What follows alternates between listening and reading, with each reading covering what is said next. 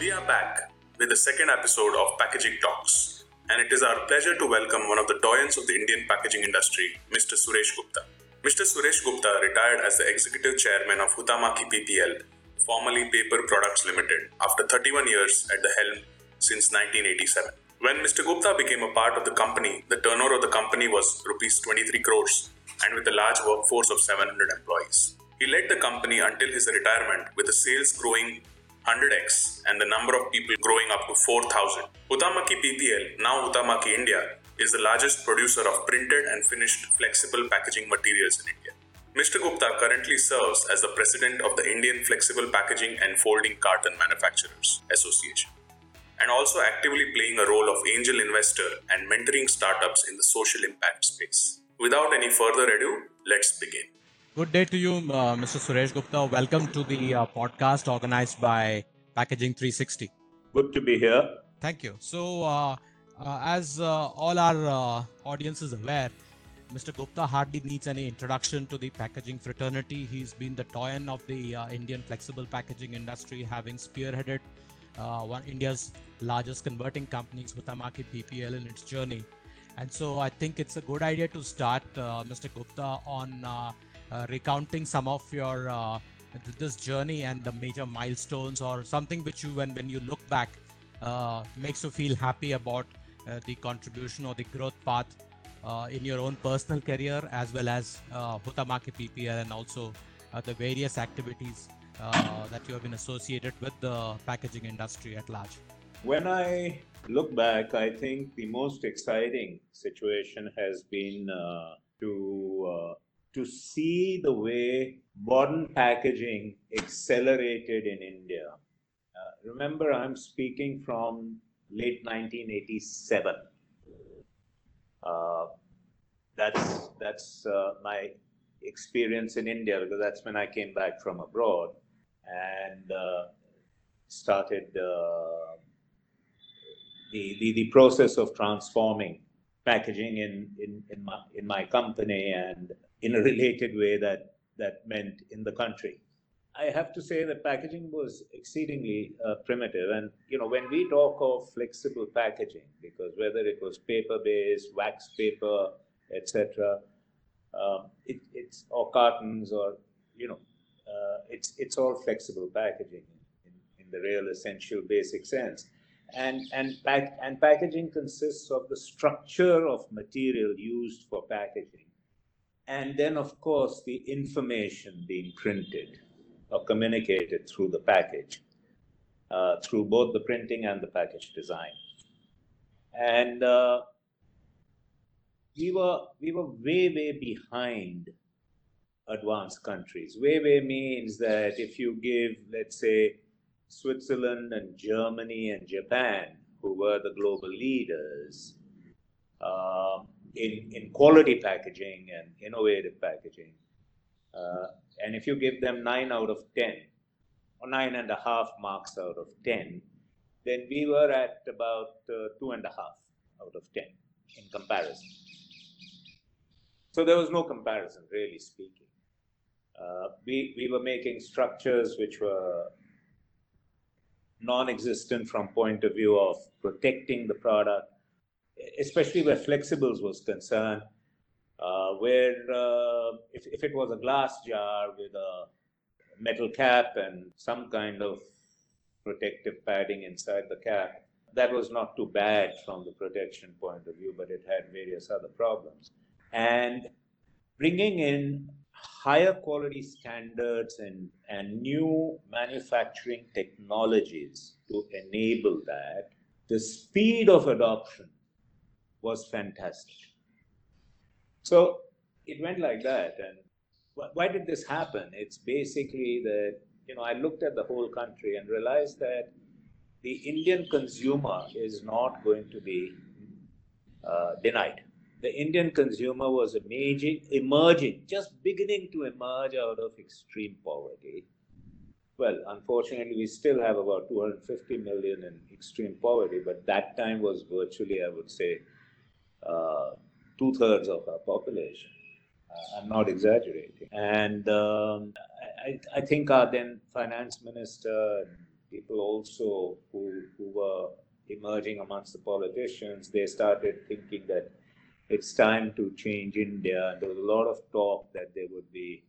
So consumer goods is very important, and when the whole population of a very large populated country like ours decides that they want better consumer goods, they want better conveniences, they want better safety, they want something which they know that if they buy it from a shop 6 months after it is packed, it will still be fresh, and they want that confidence, and how that can force or constitute a very encouraging response to progressive consumer goods companies and therefore people like us who supply them packaging. In 1918, we were at 2,400 crores, so more than 100 times increase. But almost, I have to say this, that every single investment I made during this huge transformation in the country of the consumer goods space, and our key role in that as packagers, because a product is packaging. No one sees the product, you only see the package. And the packaging protects the product and makes sure that you don't get poisoned, etc., etc.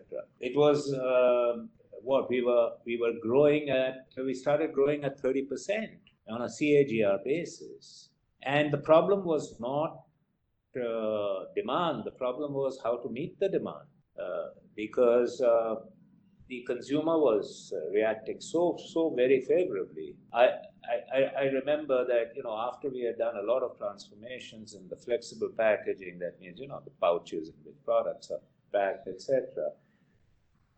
Unilever asked me, and that those days Hindustan Lever, the chairman, the then chairman, as well as the head of personal products, which was area which Levers wanted to focus on. He was a real visionary, and his name was Kasturi Rangan. Actually, he woke me up one day at midnight, 12 midnight, and he said, Suresh, I need to change all the labeling for our new personal products range. And that was the year 1990, I think, 1990, early 1990. And I said, oh God, yeah, so when do you want to see me? He says, tomorrow morning at 9 o'clock. I said, look, are you mad? I won't make any sense. It's already 12. Anyway, I went there.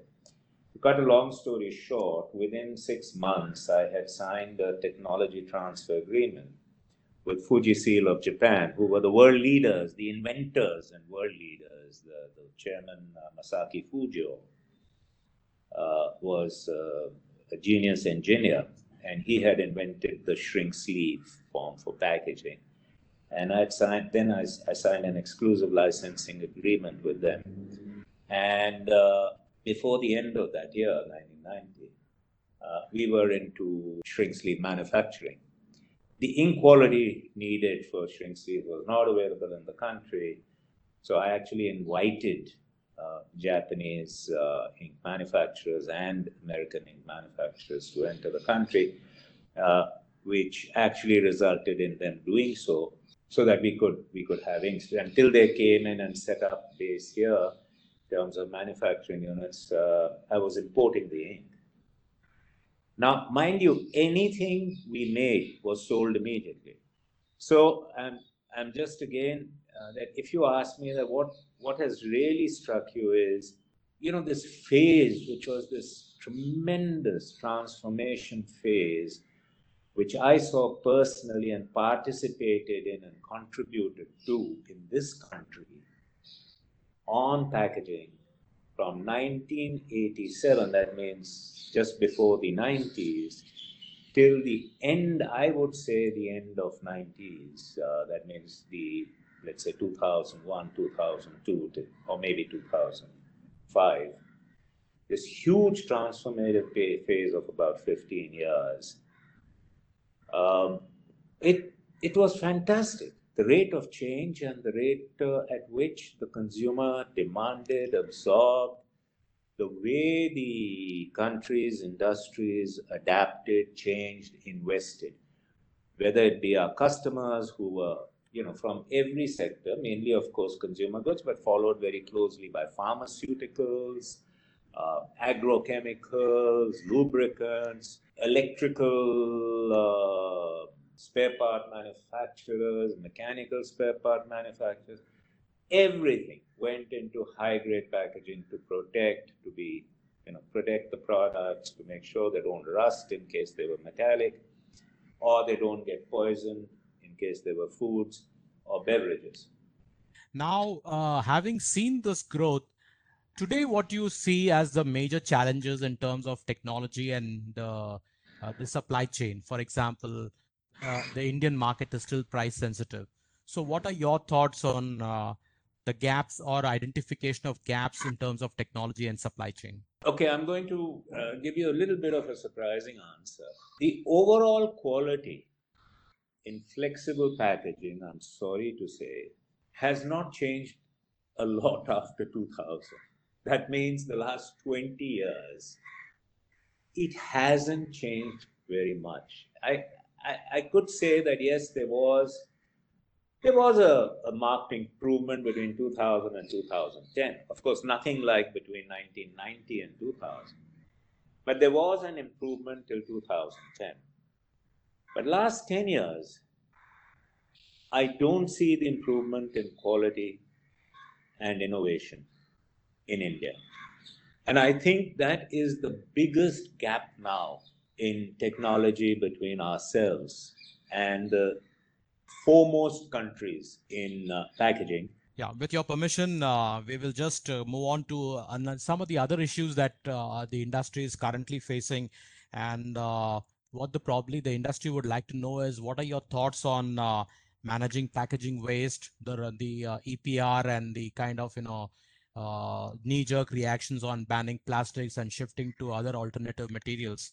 What would be your advice to the industry at large, and how can the industry and government and other agencies synergize to evolve effectively a sustainable and a circular economy practice in the future? You to say only one thing. Sure, please. There are also good people, simple, logical thinking people in this country. Yes. But I'm only talking about the vast majority. That's right. So there's a lot of good work being done. But the vast majority, the indifference of the vast majority is not letting that have an impact. They are very good. They are good people even in government. They are very good people in government scientific institutions. They are good people in industry. And there are a lot of activist consumers. Right. Point well taken. So thank you once again for your time and sharing your frank opinion. Now that we are entering the digital era, and the last 10 months of 2020, most of us have started working from home, and this trend will continue probably through the next 8 to 10 months and this year as well. What do you think organization like ours or digital platform like Packaging 360 can add value or contribute to knowledge dissemination and help businesses across the packaging spectrum?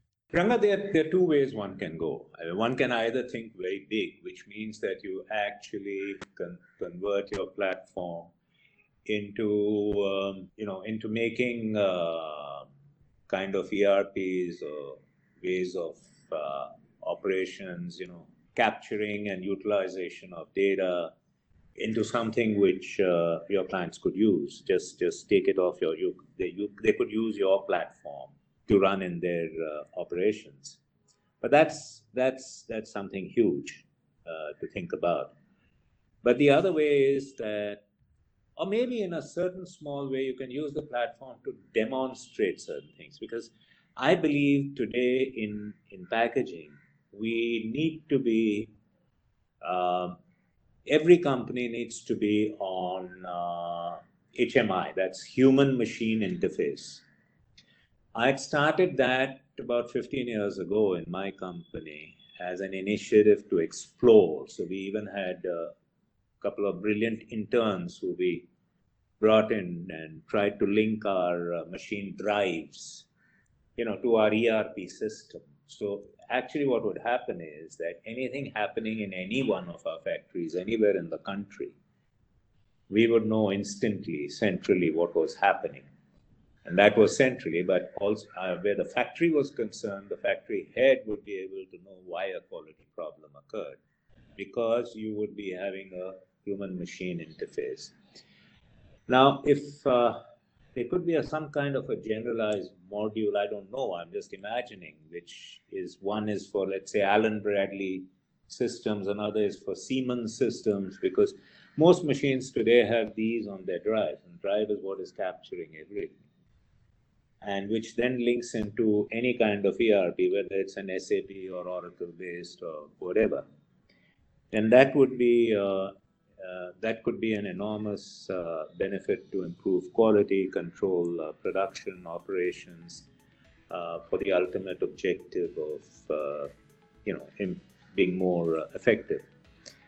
But the other aspect also is that you could put modules on your platform and have it given to people who subscribe to your platform, to that aspect of your platform, which gives automatically, how to calculate the cost, the real cost, and it could be the real cash cost. Cash is king of anything which is being sold. So how to quote market prices, etc. Thank you all for joining us for yet another episode of Packaging Talks. If you missed our inaugural episode with Dr. Prasad Modak on the sustainability roadmap for the packaging industry, do tune in by visiting the podcast section on packaging360.in. Stay tuned for more interesting conversations on Packaging Talks.